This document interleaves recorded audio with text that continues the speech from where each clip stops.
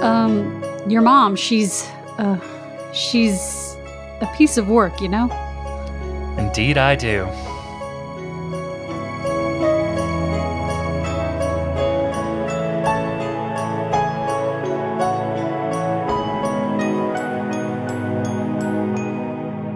Welcome to Storybroke. Miserably ever after. I'm here, Mads. And so am I, Elaine. We've had a couple months. It's been a rocky couple of months. It's been one thing after another, couple of months, but we're here now. Yes, we are here. For the time being.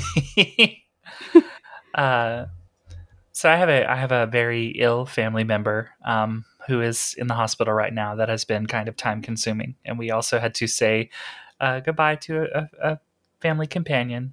So what? I don't know. I don't want to start this episode off with a downer, but that's kind of what's happened with me. That's why I've been very scarce. But we are here to talk about Once Upon a Time. How are you, Elaine? Oh, I'm doing okay. You know, I work full time and I have a baby full time, and the sun's just started coming up, and I don't have my garden ready to go yet. So I get to the end of my workday, and my baby goes to bed, and I'm like, what do? So I see. Sorry. No, you go. I was going to say, I see a new computer in your background. That is not a new computer in my background. I see a visible computer in your background. That's my work computer in my background. Oh. And this is my personal computer. I see. It's just that I do not have the playpen set up in my office anymore, and that's why it looks different.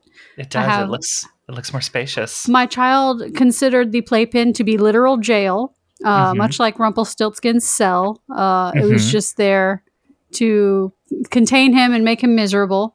So I have removed it and put some padding on the floor, and now I just have to hope I don't roll over his tiny little fingers.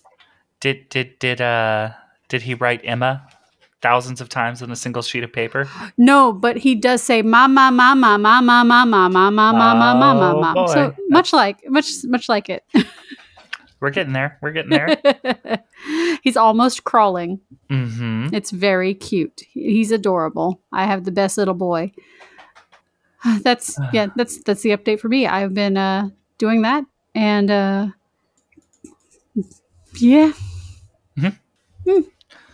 Yeah, that's life. Just life. This life in quarantine times. That and watching a lot of TV. I've watched so much other TV in the meantime, and scripted some videos. So please look forward to it. I think between when this episode came out originally, and then binging it after the baby was born, and watching it for this podcast, I have watched this current episode 4 times. Yeah, sounds about right. And I still had to read the recap to keep up with everything that happened in this episode.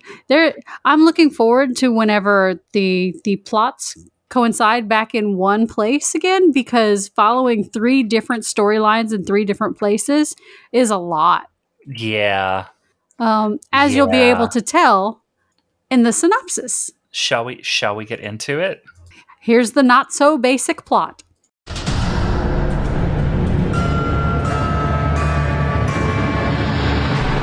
Once upon a time, Captain Hook pretended to rescue Belle from the tower in hopes that she'd know how to conquer Rumpelstiltskin. When he realized she was pretty useless for this task, he moved to dispatch her, only to have his hook magically ripped away by Queen Regina. Regina proposed that he help her with the task, kill her own mother via heart theft, so that she wouldn't be able to follow them to the world without magic once the curse was cast. She enchanted his hook to be able to remove exactly 1 heart, spun a magic hat, and sent him and a dead guard off to Wonderland to bring home a different corpse. Once there, Hook discovered that Regina's mother was the mysterious Queen of Hearts.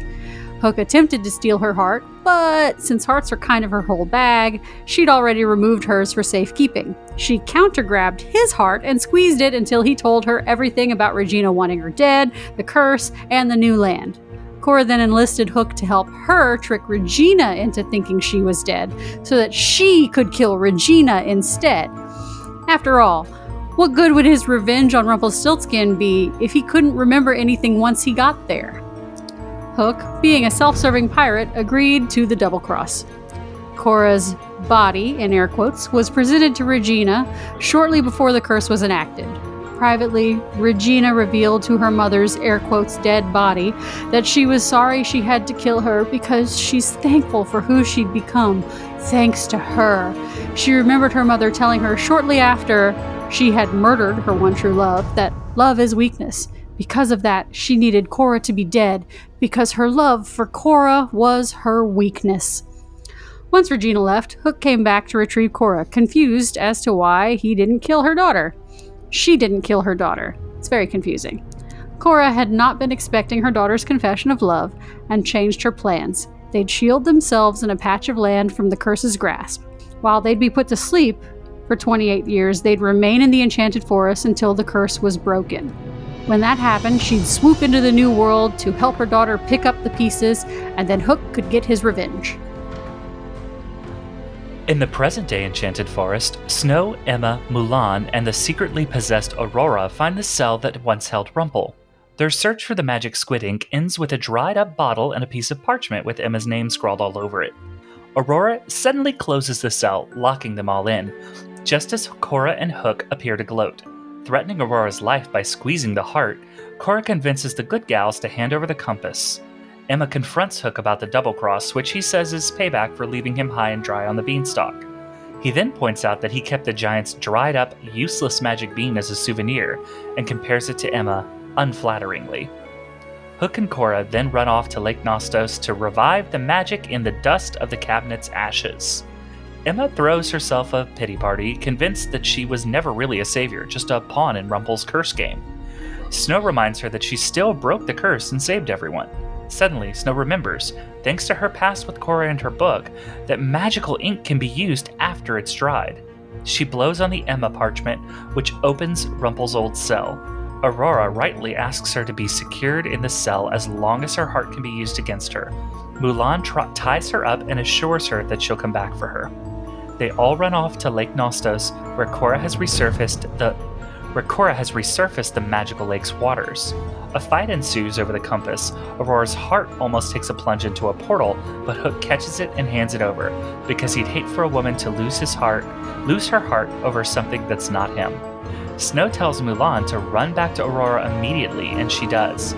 Hook then takes some awful innuendo at a pinned Emma, much to his disadvantage, because she's strongest when she accidentally wins something, and she's landed directly on the compass. She knocks him out just in time to save Snow from having her heart ripped out by Cora. Cora's hand goes into Emma's chest instead, but she can't get Emma's heart out, because in reality, love isn't weakness, it's strength. A blast of white light comes from Emma's heart, knocking Cora prone, and Emma and Snow escape with the compass into the portal.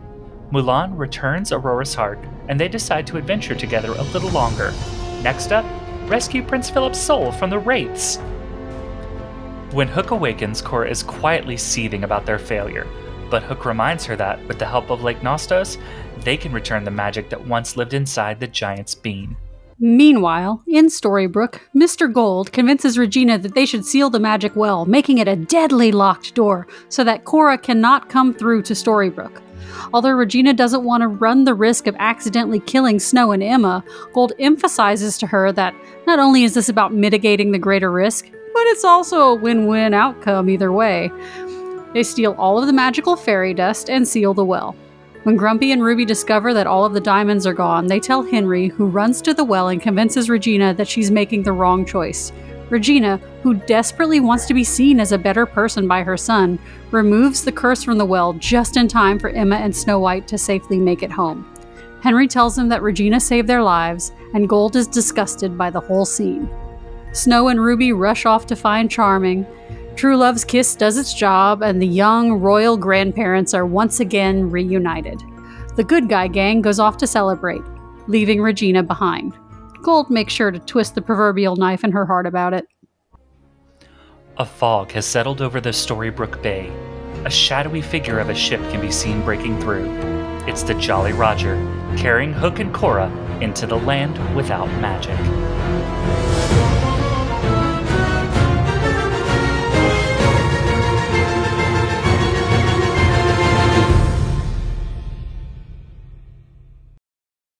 That's a lot of episode. There's a lot in this episode. My favorite line of the whole episode is at the very, very beginning of this, when Hook has valiantly gone into the tower and murdered a tower guard, who he'll later have to drag through a portal, to rescue Belle. He's like, you have to come with me. You have to come. Your father's under attack by Rumpelstiltskin. You have to know a way to stop him. And she's like, what? I don't. He's like, no, some sort of magical weapon, something that'll stop him. She's like, oh, no, I just need to talk to him. There's no weapon. And he's like, oh, well, what good are you? He knocks her out. He's like, so pretty, and yet so useless. And I was like, wow, that's the best observation we have made about Belle lately. This whole... And it's really bad for Emily de Ravine Raven. She's fantastic. She's fantastic. The actress is great. Fun to watch. I loved her on Lost. I enjoy her performance in this. It's just really sad that she has such garbage material to work with. She's fine. They've just given her terrible stuff to work with, and it's not her fault. Yeah. It's not. It's rarely the actor's fault. It's kind of how I feel about Sarah Bolger and Jamie Chung as Princess Aurora and Mulan. They are both. They're done so dirty by this storyline because. Yeah. Oof. I will say though, not to start off like on a super negative note, I do really enjoy this episode.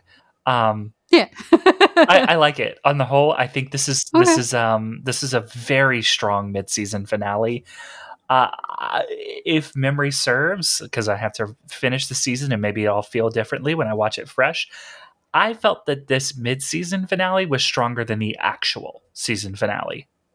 Okay, I don't remember how this season ends, so I'll have to look it up. We might disagree about this one.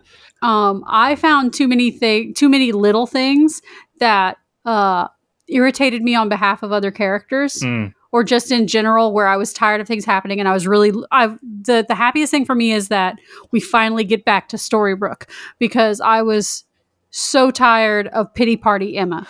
So tired of Pity Party Emma, which I think reaches its head during this episode. That comes to a head during this episode. The solution to this.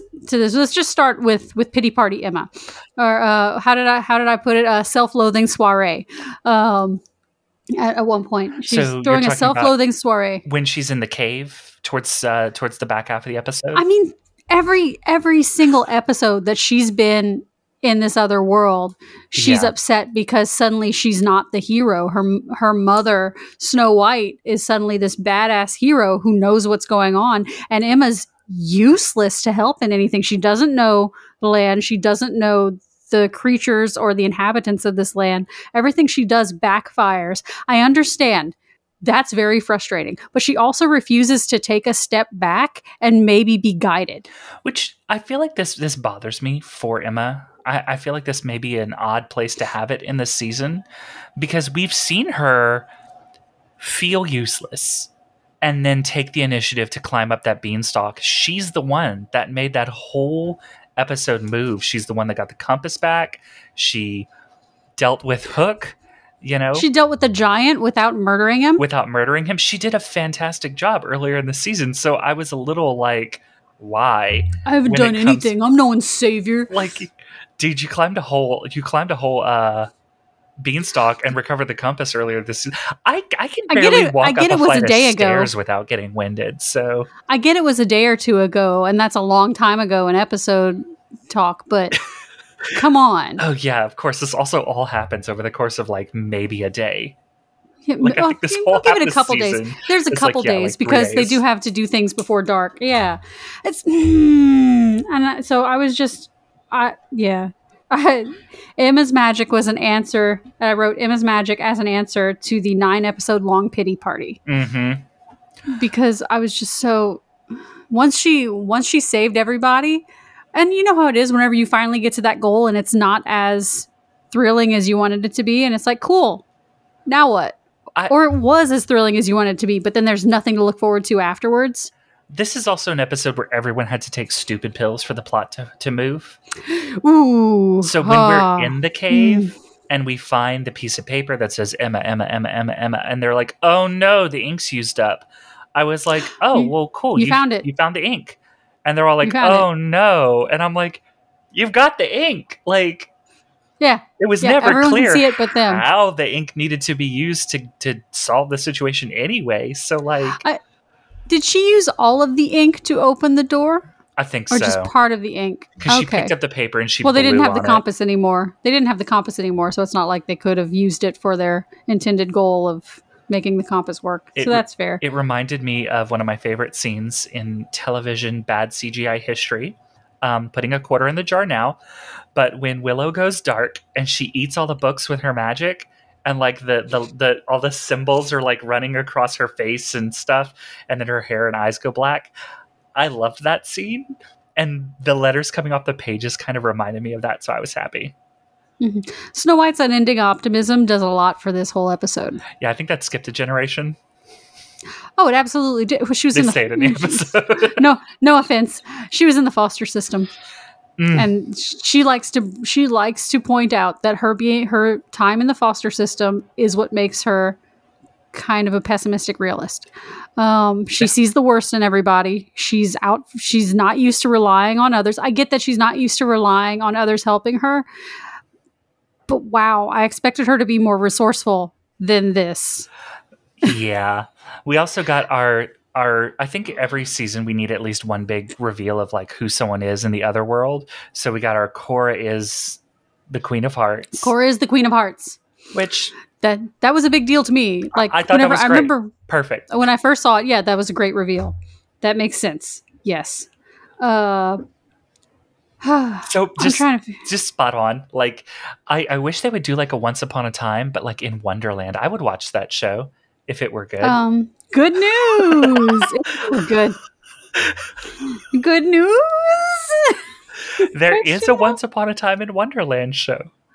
I wanna go quickly to when Regina invites Hook to have tea with her so they can chat, and it ends up being wine.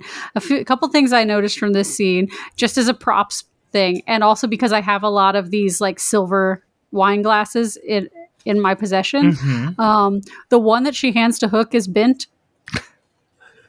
It's because those prop glasses have been sitting around in someone's storage. Those metal things, you drop it once it's dented, you know, and it probably got dropped. She's handing it to a guy who's holding a hook in one hand. Yep. It probably got dropped and it's got a little dent. It's not like a terrible dent, but it's like instead of the opening of the cup being circular, it's a little squashed on one side. And I, as a person who has done live theater and is also clumsy and has dropped things, appreciated that. My question though is, why is it that when you have two villains together having a serious talk, does it always look like they're about to make out? Oh my God. Right? Okay. But the dress does not help the vibe. Oh my, Regina's dress in this scene is so good. It's so good. I love how it transitions with the lighting. Cause I mean, she's in an earlier scene that's brightly lit. So you see this, like, it's a rich cobalt blue, but later in her private chambers, because of all the dark background, I like that I don't know if they've done some color grading to darken it more than it normally is, but it being this like deep navy, the next time we see the same freaking dress, I actually liked that. I thought that was really good. It fit the scene, and that way it's not as distracting as it could be, even though it is a distracting dress, because damn girl. Oh yeah, I like how sparkly it is. I love this dress. Like, this might be one of my favorite garments she wears. I'm like, I love how it's like got these broad shoulders. It's cinched in at the waist. I like the detailing. The material the material doesn't look like that cheap, fake, velvety material that we usually use for like costumes. It looks it looks like the genuine article. Any budget that doesn't go to CGI in this show goes to main character wardrobe. Yes. And we've had some Regina costumes that are good, but very costumey. This looks fantastic. And this updo, her makeup. Oh, I like her pompadour. Her makeup is still, the evil queen, but it's softened a little bit. I think to make her look a little more sultry, a little more traditionally feminine for this scene. She's got to be sultry. She's got to convince a pirate to help her do evil stuff. It worked. And also, they're going to almost make out over wine. It worked. I will do whatever she says. Hook has now almost made out with Cora. He's almost made out with her daughter. He's probably attempted to almost. He's absolutely almost attempted to make out with Emma. So every female actress. Wow, Elaine. Every actress who gets into a scene with Hook gets almost made out with. Do I think that Lana Parrilla is one of the most gorgeous women on the earth? Yes. Yes. Am I attracted to her, or is it comp het? That is the question. Also, yes. 100 times a day. Am I attracted to you, or is this comp het? That's a word. That's a phrase I've never heard before. Don't know that one. Compulsory heterosexuality. You have a lot of queer people who may battle with, like, am I bisexual? Am I attracted to people of the same gender? Or is it the social conditioning that makes me, or opposite gender? Or is it the social conditioning that you are supposed to be attracted to people of the opposite gender? See, for me, it's, am I attracted to you, or do I want to look like you? And it's yes. That's a whole nother it's thing. Yes. I absolutely still want to Halloween up as Evil Queen Regina at some point. Yeah. Absolutely do.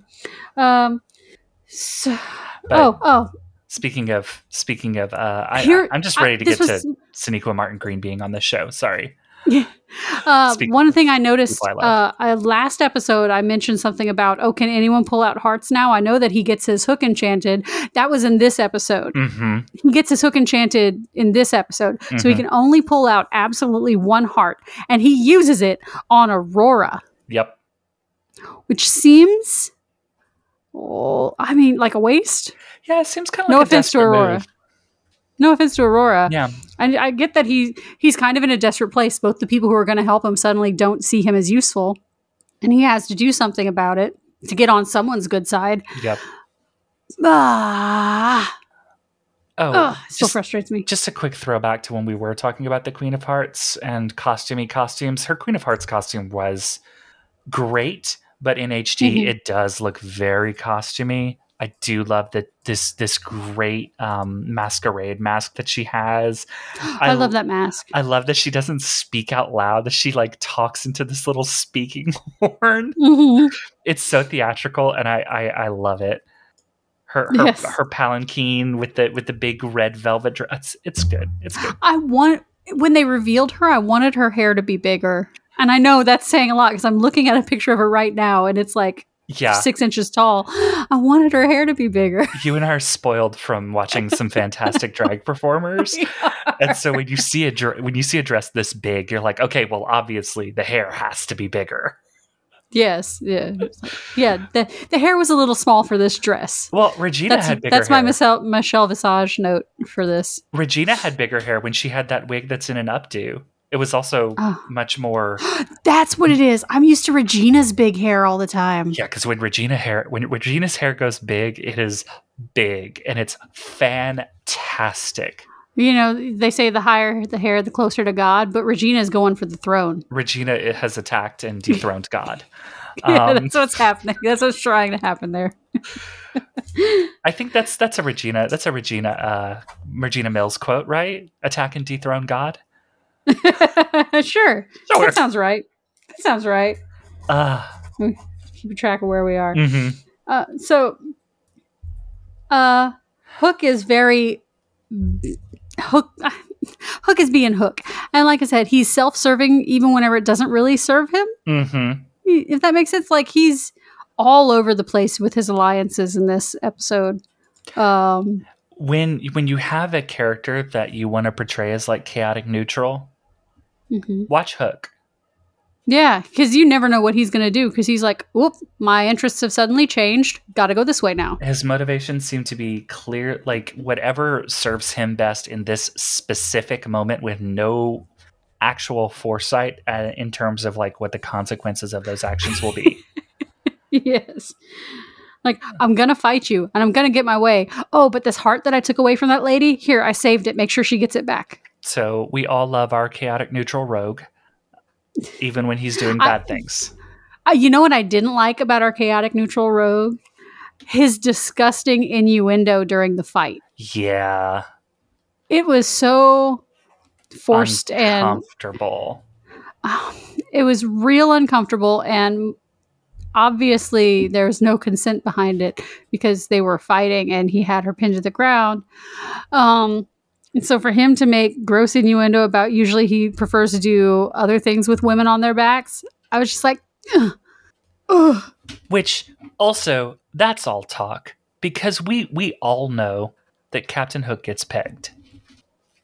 Yeah. By Emma. Later. That's later. Well, Mila probably started it. Yeah. I'm just saying that you don't at me or do at me because it doesn't matter. You won't change my mind. Captain Hook gets pegged. Pegging rights. Can we say pegging and still not have an explicit tag? Sure, it's not a dirty word.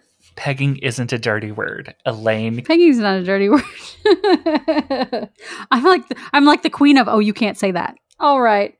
Let's see. I'm trying to figure out where I want to put some of these things. All right, let's go with the waste of magic plot. We'll be talking about Waste of Magic a lot really soon. We're going to be this weekend, as of this recording, this weekend, we are going to be guest hosting on the podcast Rekindled with Jeff and Maggie, in which they invite a guest, in this case, 2 guests, to suggest a book that they all read. And I'm sure this should be later in the podcast, but yeah, we suggested a book, and there's a lot of talk about wasting magic in it.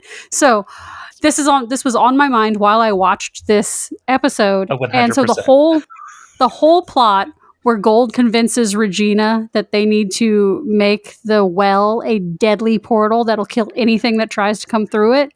And then Regina at the last minute is like, wait, no, first off, she didn't really super agree to it to begin with, but she still went along with it. I'm just going to say, which is very weak. Top 10 subplots that could have been cut.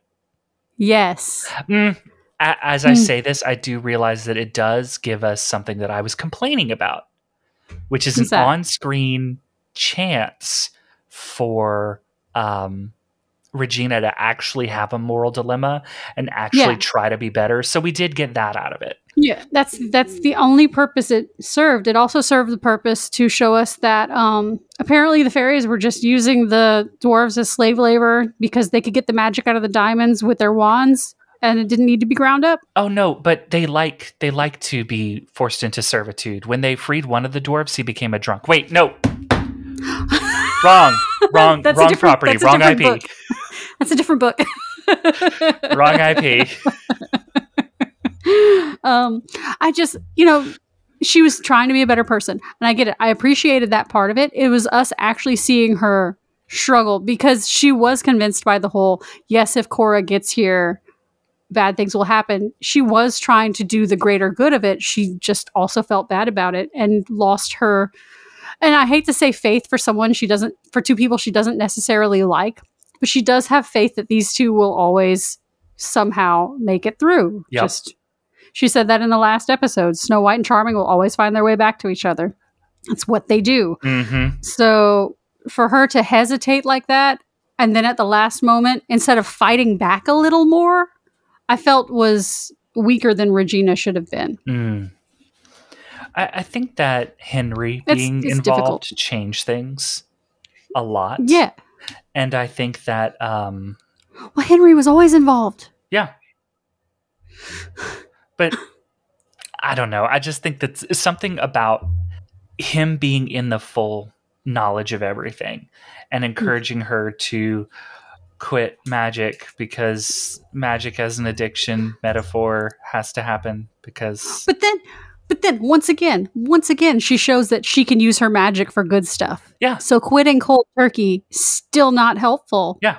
Like if she quit, they'd have just died. Yep.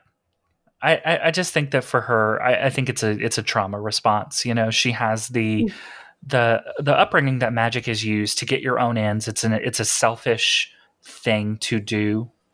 Yeah. And so her relationship with magic is fraught.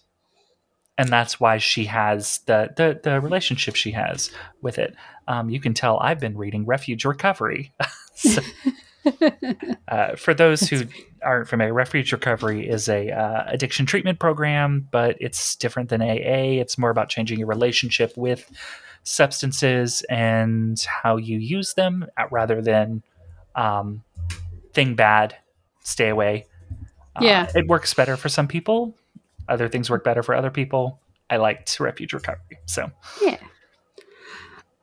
So I also didn't appreciate Gold's sudden just they've been going along with this thing the whole way. This is how we're going to get them home. He's been helping with that. All of a sudden he's like, what if they just don't come home?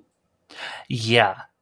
That felt like completely out of nowhere. It felt contrived.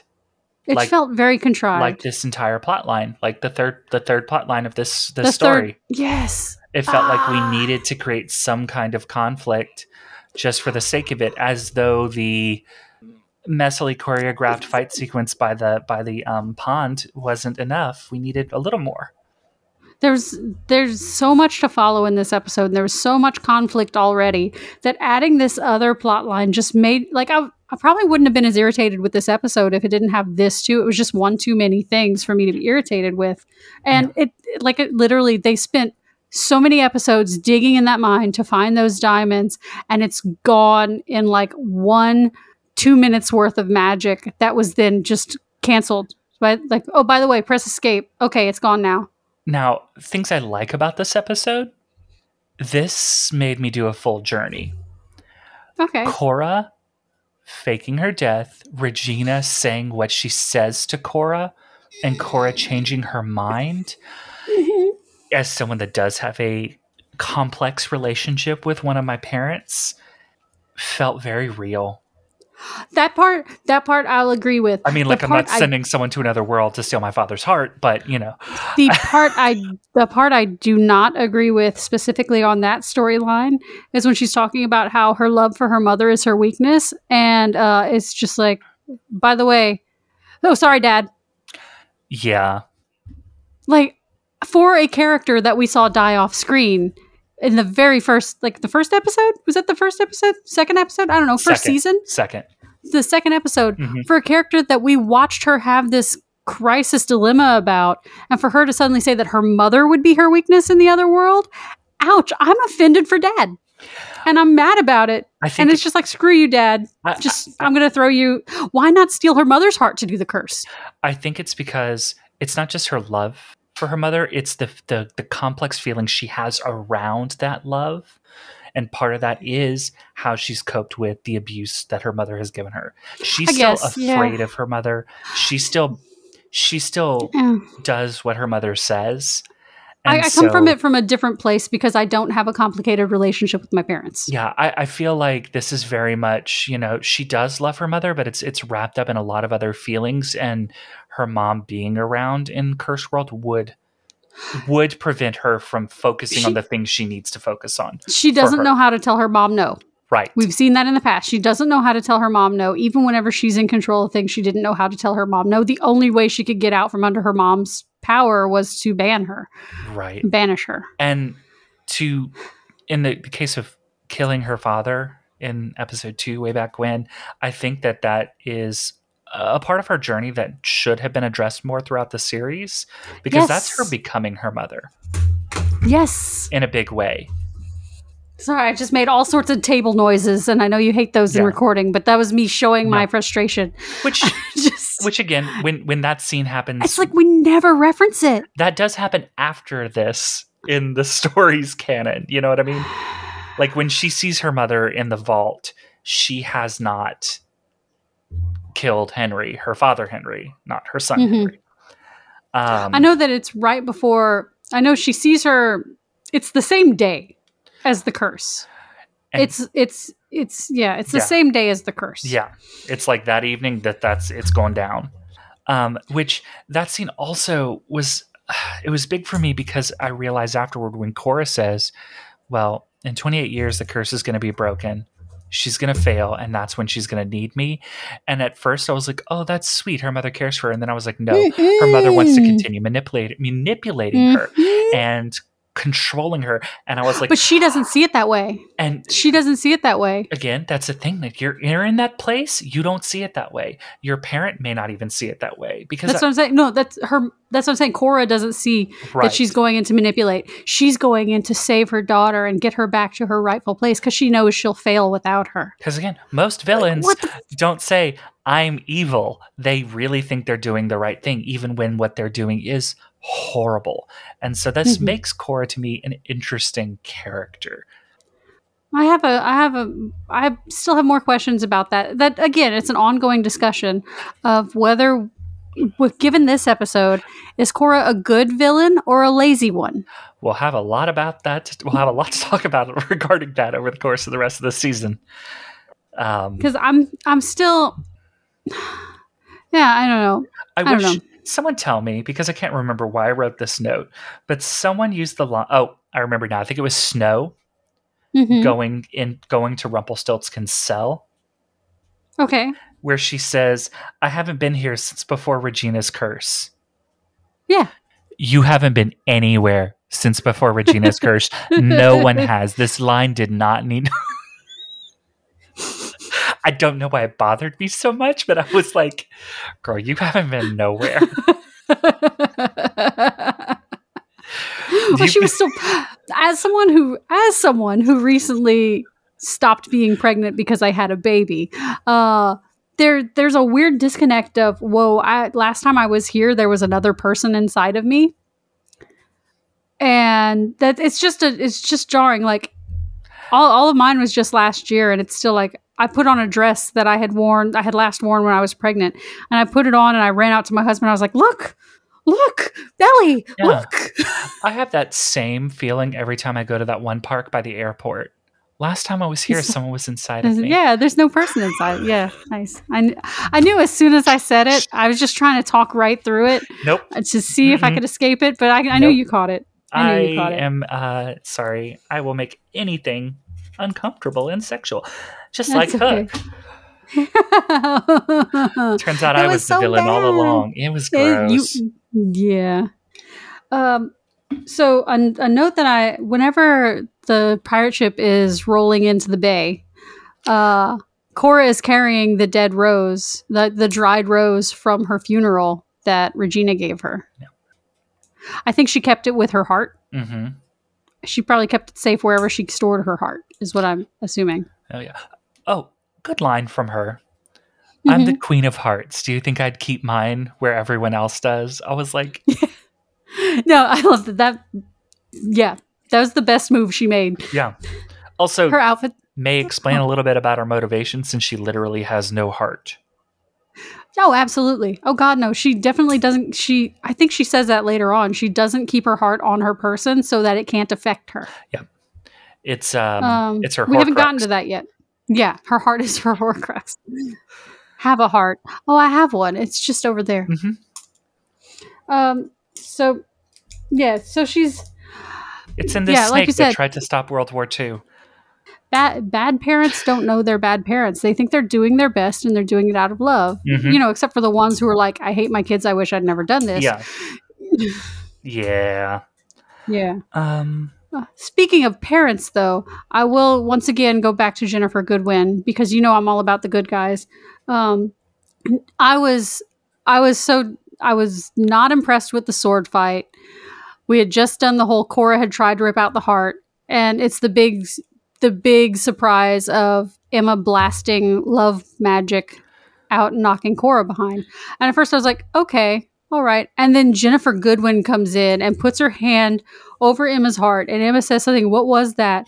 And Ginnifer Goodwin just has this one tear that just drops heavily from her face, says, we'll have time to talk about that later. And I was like, I'm back in the episode. Big time. So we need to talk Ginnifer about... Goodwin's free falling tears are MVP for this whole show for me. Absolutely. She's fantastic. But I think we've been dancing around it. We need to talk about like Nostos because this is the thing that made me angriest absolutely. about I was this waiting. entire episode. I was waiting to get through all the other stuff. So all along, someone could have just pulled the water up from the depths. You could have gotten a pump. You could have done Could have just dug a little more. So essentially, Mama Charming died for nothing. Yeah. I mean, we already knew she died for nothing. She died for plot development, but it was rude. she got refrigerated. Like, full on. She got refrigerated so that... I mean, there's been magic in this land this whole time. Someone magical could have gone and done that. Like, yeah, there were...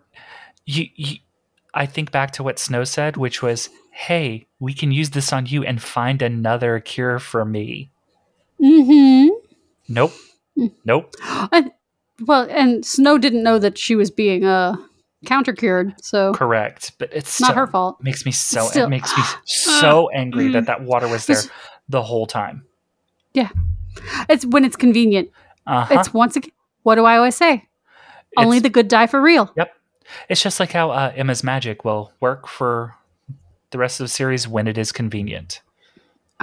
It's funny, like, even whenever I was watching this show live, I forgot she had magic. Because she's so bad at it. Yeah.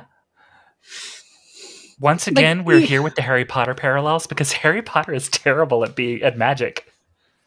He's all right. He's mediocre at it. He's mediocre at magic. Like, he's like average. He's like C average student with his magic. It's just, yeah, the whole Harry Potter series is about a C student jock who grows up to be a cop. He has some foster system problems too. He wasn't the foster. He was adopted by his aunt and uncle, who are terrible people. But yeah, it's like But yeah, we did. Yeah. Emma did level up this episode. Mm-hmm. And once again, she still thinks Gold did it. She still thinks Gold did it. I did enjoy that exchange with her and Gold. I didn't make you. I didn't make you. You're a product of true love. Like, I used what you are, but I did not make you.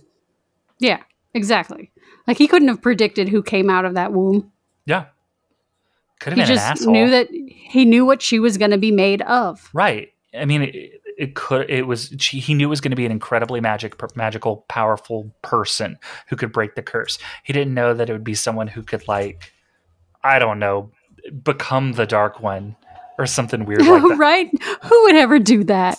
That would be a terrible plot. Because then you'd have to write her as an actual bad guy and not give her conflicts of good guyness, right? Right. God, that would be... If only it were written that way. God, that would be awful. That's crazy. I'm glad they didn't do that. Hey, remember, wouldn't it be funny if we got to see all of the bad guys have their happy endings? Where they, like, maybe actually did the bad thing and succeeded, and that was their happy ending? That would be a great storyline to see, wouldn't it? We'll never get that. Spoilers. No, those are not spoilers. Those are anti-spoilers because it doesn't happen. There's a lot of, like, small issues with this episode, but I feel like on the whole, the kind of small issues I have with this episode are the kind of ones I have with the series as a whole. It's once again, my whole problem with the episode is unjustified previous deaths that happened in vain. Just being tossed out like they never happened. Yeah, they didn't mean anything, and that made me mad at the episode. This makes other impactful deaths from before in the show feel cheap. Yes. Do we want to talk about a fun topic real quick? Sure. Aurora and Mulan. I ship it.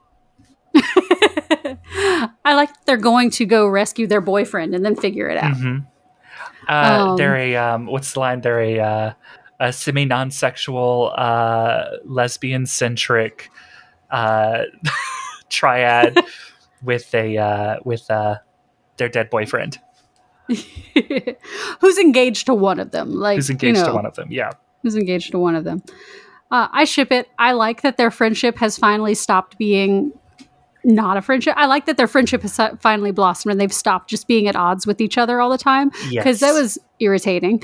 I don't like... Okay, so as someone who has grown up female my whole life, I do not enjoy when writers are like, oh, two women meet. They instantly hate each other, obviously. Yeah. Because I have lots of lady friends, and I'm one of those people where if I meet you and you're like, friendly right off the bat, that's it, new best friend, we're best friends now. I'm very rarely contentious with people. I'm only contentious with people who have proven to me that I need to be contentious with them.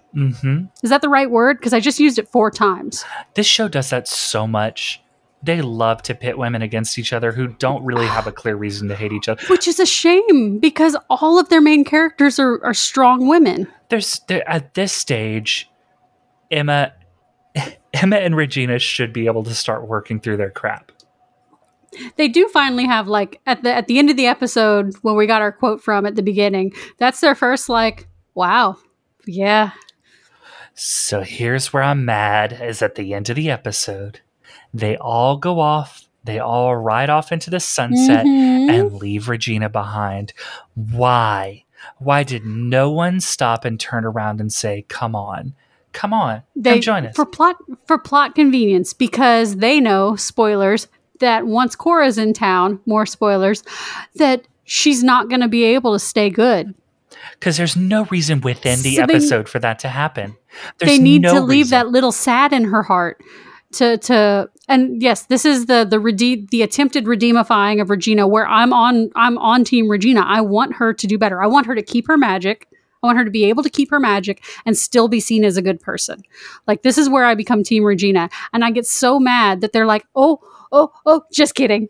Just kidding. She's bad. The bad tendencies are too hard. They're too hard. I mean, we've seen her on this show do some really heinous shit, and she needs to season 1. She needs to grow from that. However, I felt it was out of character for all of the good guys to wander off and not invite her along. She saved them. It felt so awkward, and I felt like even within the scene, the actors are like, all right, we're going to go now.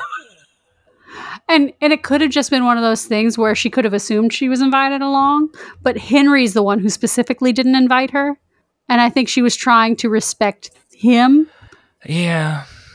Like, if she had gone, they'd have been like, hey, Regina's here. She's coming. Yeah, cool. Thanks for not dying us.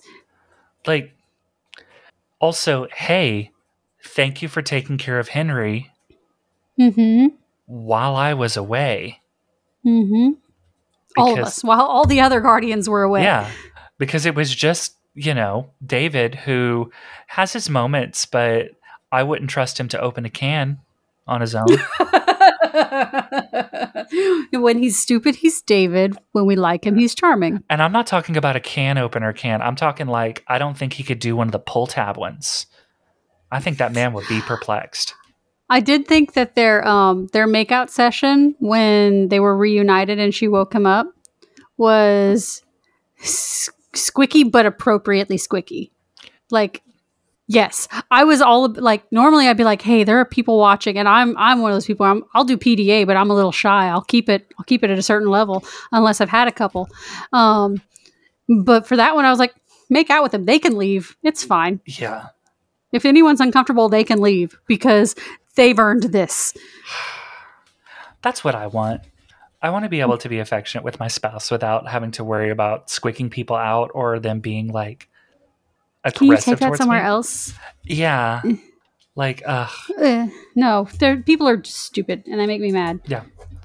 You know what? You know what's the worst thing about Facebook groups other than Facebook? People. Mm-hmm.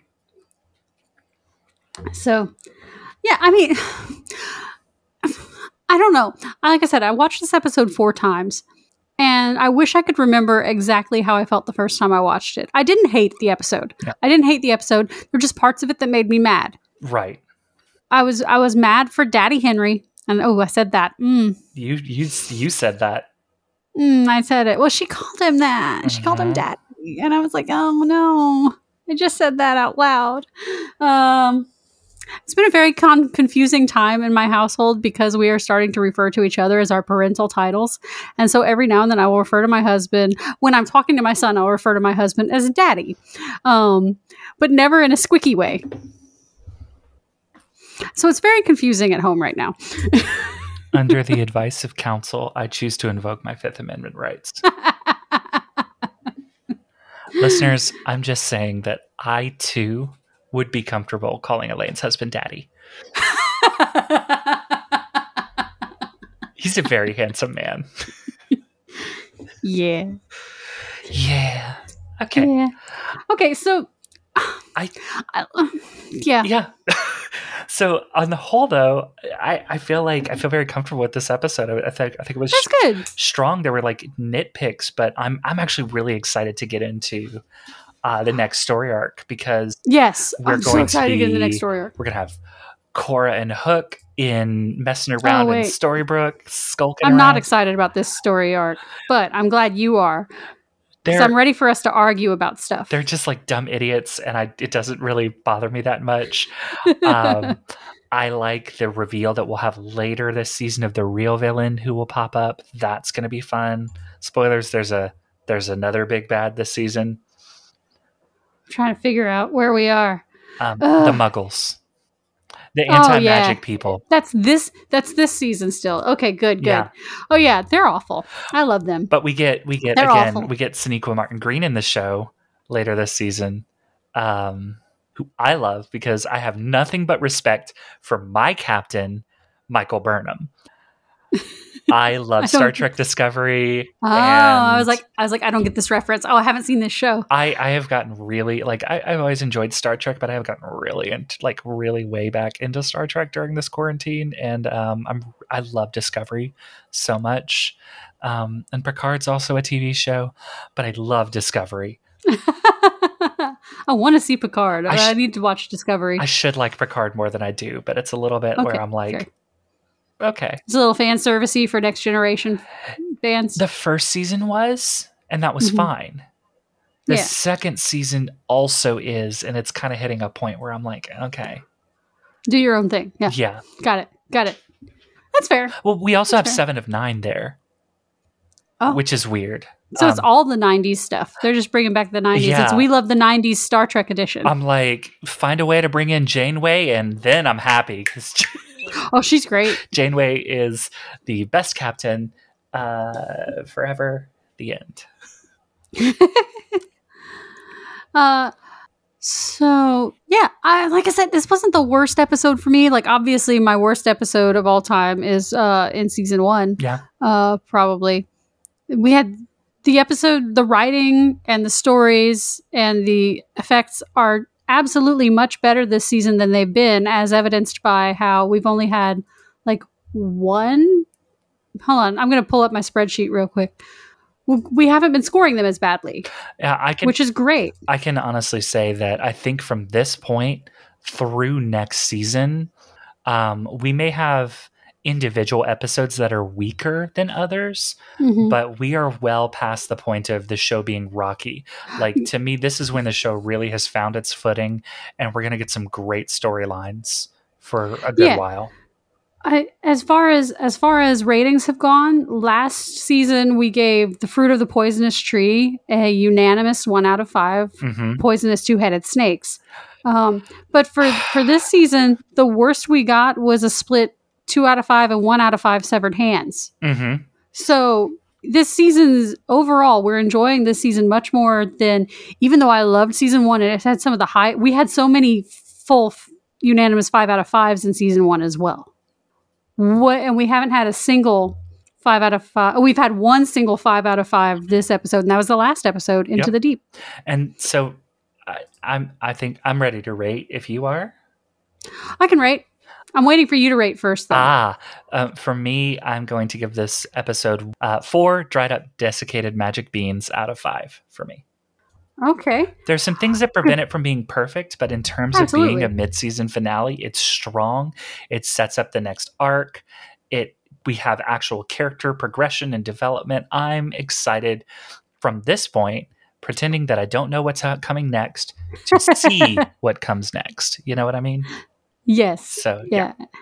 So on that, I give this one a 3 out of 5, just because so much of it made me angry, and I was exhausted by some of the overarching plot that was thankfully finally resolved in this episode. Self-loathing Luau is now over. I think we'll go on to someone else's self-loathing. It'll be great. It'll be fine. Do we want to? So that's how I feel about that. Best dressed, Regina. Oh my God. That dress, that updo, I love it. The big shoulders. The fact also, she's really... Sorry. No, go ahead. I was like, she's really the only one who gets to change clothes this whole arc. Well, I like that we had a sultry dress that wasn't all cleavage, Yes. and we're showing off. This was about Like, that body. she's got like, I feel pervy saying it, like She's got a great body. she's got a great body. She looks She's- fantastic in the dress, and it's just, I'm like, God, I hope she kept that. Like, there's so many times in this show where I'm like, I've been in shows where I've wanted to make a piece of wardrobe disappear, and that that would be mine if I had to wear a garment like that. That's not going back into the shop. That's going home with me. Oh, quick question. In Belle's cell in the tower, we see scratched off hashed marks of how long someone has been in the cell. Do we think those are Belle's? So many tallies. I have a note about so many tallies, and remind, it says, Mads, go back, count tallies before record. I did not go back and count tallies before record. I can say right now, it's a lot. It's a buttload. She's been in there for a minute. She's been in there a little while. And then she Okay, gets locked up for 28 years. Shit. Yeah. Sorry. But I wonder, now here's the thing. I have a question real quick. Oh, never mind. I just answered my own question by remembering. I was going to ask, how long do we think between Belle and Rumpelstiltskin and current past events? But they happen pretty quick because, like, they at least happen around the time Dreamy became grumpy. Yes. So, Yes. got that part. So we're on someone else's podcast coming up. So yeah, you and I are going to be on Rekindled with Jeff and Maggie. So it'll be Rekindled with Jeff and Maggie and Elaine and Mads. Hey! And this is exciting for me because we've worked with Maggie quite a bit in our local improv scene. Maggie is a local stand-up comedian who has hosted our improv. What's it called? Improv review.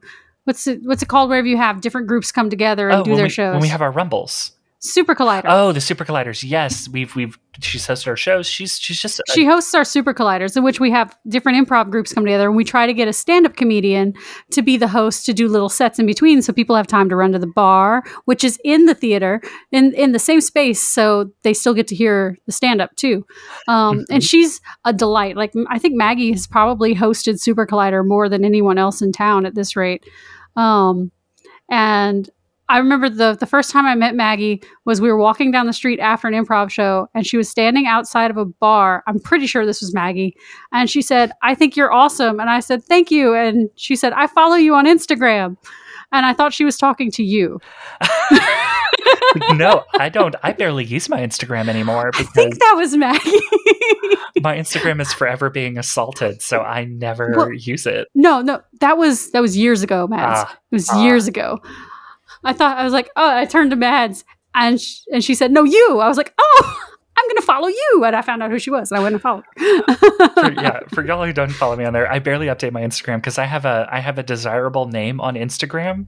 Yeah. No numbers, and it's just @refreshments.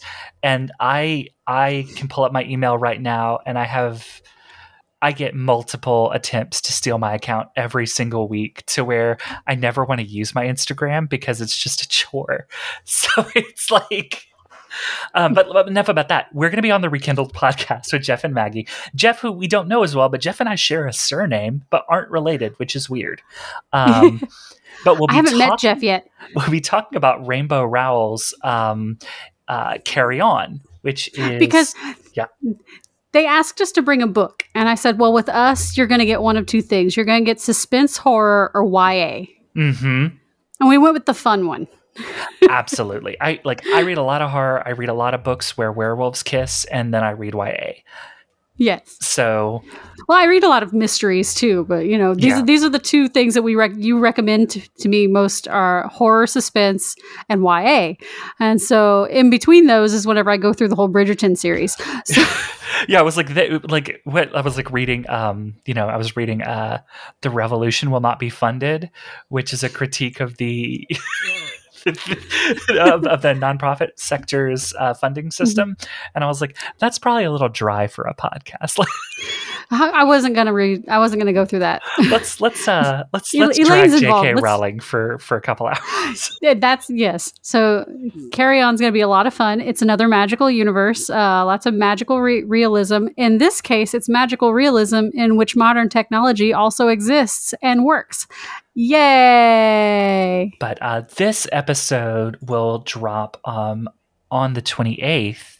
So listeners, you will have that to look forward to very shortly after this. After you hear this. So if you haven't had a chance to pick up the book yet and you're curious about it, we're going to recommend it heavily on the episode. But go ahead and I fully recommend picking up Carry On by Rainbow Rowell. It's also great on audio. Just for the record, the sequel to Carry On by Rainbow Rowell, which is Wayward Son, is one of the only physical books I have read in the last 5 years. Jeez. You still have because I do everything audio. I do. Yes, I do. I haven't read it yet. I do everything by audiobook because that's what I have time for. Mm-hmm. And there was no audiobook yet at the library for when Wayward Son came out. So I actually sat down and read a physical book in my free time, and it was delightful. Yep. And I'm looking forward to listening to the audiobook. So you can hear us on the Rekindled Pod. That's at Rekindled Pod. You can find their podcast, just like ours, wherever fine podcasts are downloaded. The full name is Rekindled with Jeff and Maggie, I believe, because there were like 3 other podcasts also called Rekindled something. So make sure you find the one that's with Jeff and Maggie. Yes, which you can find on our Twitter. I think we've actually already retweeted the announcement. So another lovely friend of ours was a couple of lovely friends of ours have been guests on the show. We're part of the extended Casey Harmon universe now. We need to get Casey Harmon on this show. Mm-hmm. And then my friend Leslie was on the show, and she may have spoiled them, so I might have to do some research because she brought them cookies. Aw. Yeah, so I'm going to have to see if they want a rum cake or something. Okay. Also, all I know how to do is cook with booze. I don't know. Also, keep an eye on our Twitter because something fun will be happening there very soon, but I'm not going to say what. So, I don't even know what this is, so I'm excited. You know what this is. Out. We've talked about it. I'm just going to remind you whenever we stop recording. Awesome. Okay. Well, I think we're doing that My Family thing where we don't know how to hang up the phone. Mm-hmm. Absolutely. So, and because we're excited about Rekindled and we're excited to pick up the rest of the season. So should we?